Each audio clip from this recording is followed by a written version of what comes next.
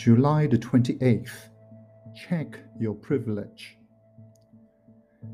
At the end of a frustrating exchange, you might find yourself thinking, this person is such an idiot, or asking, why can't they just do things right?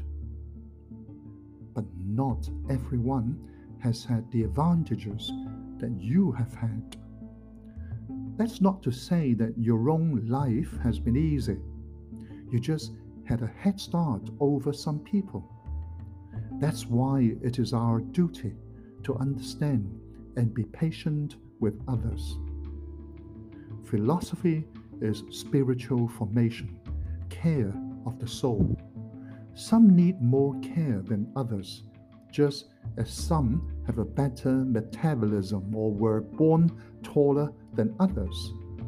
The more forgiving and tolerant you can be of others, the more you can be aware of your various privileges and advantages, the more helpful and patient you will be.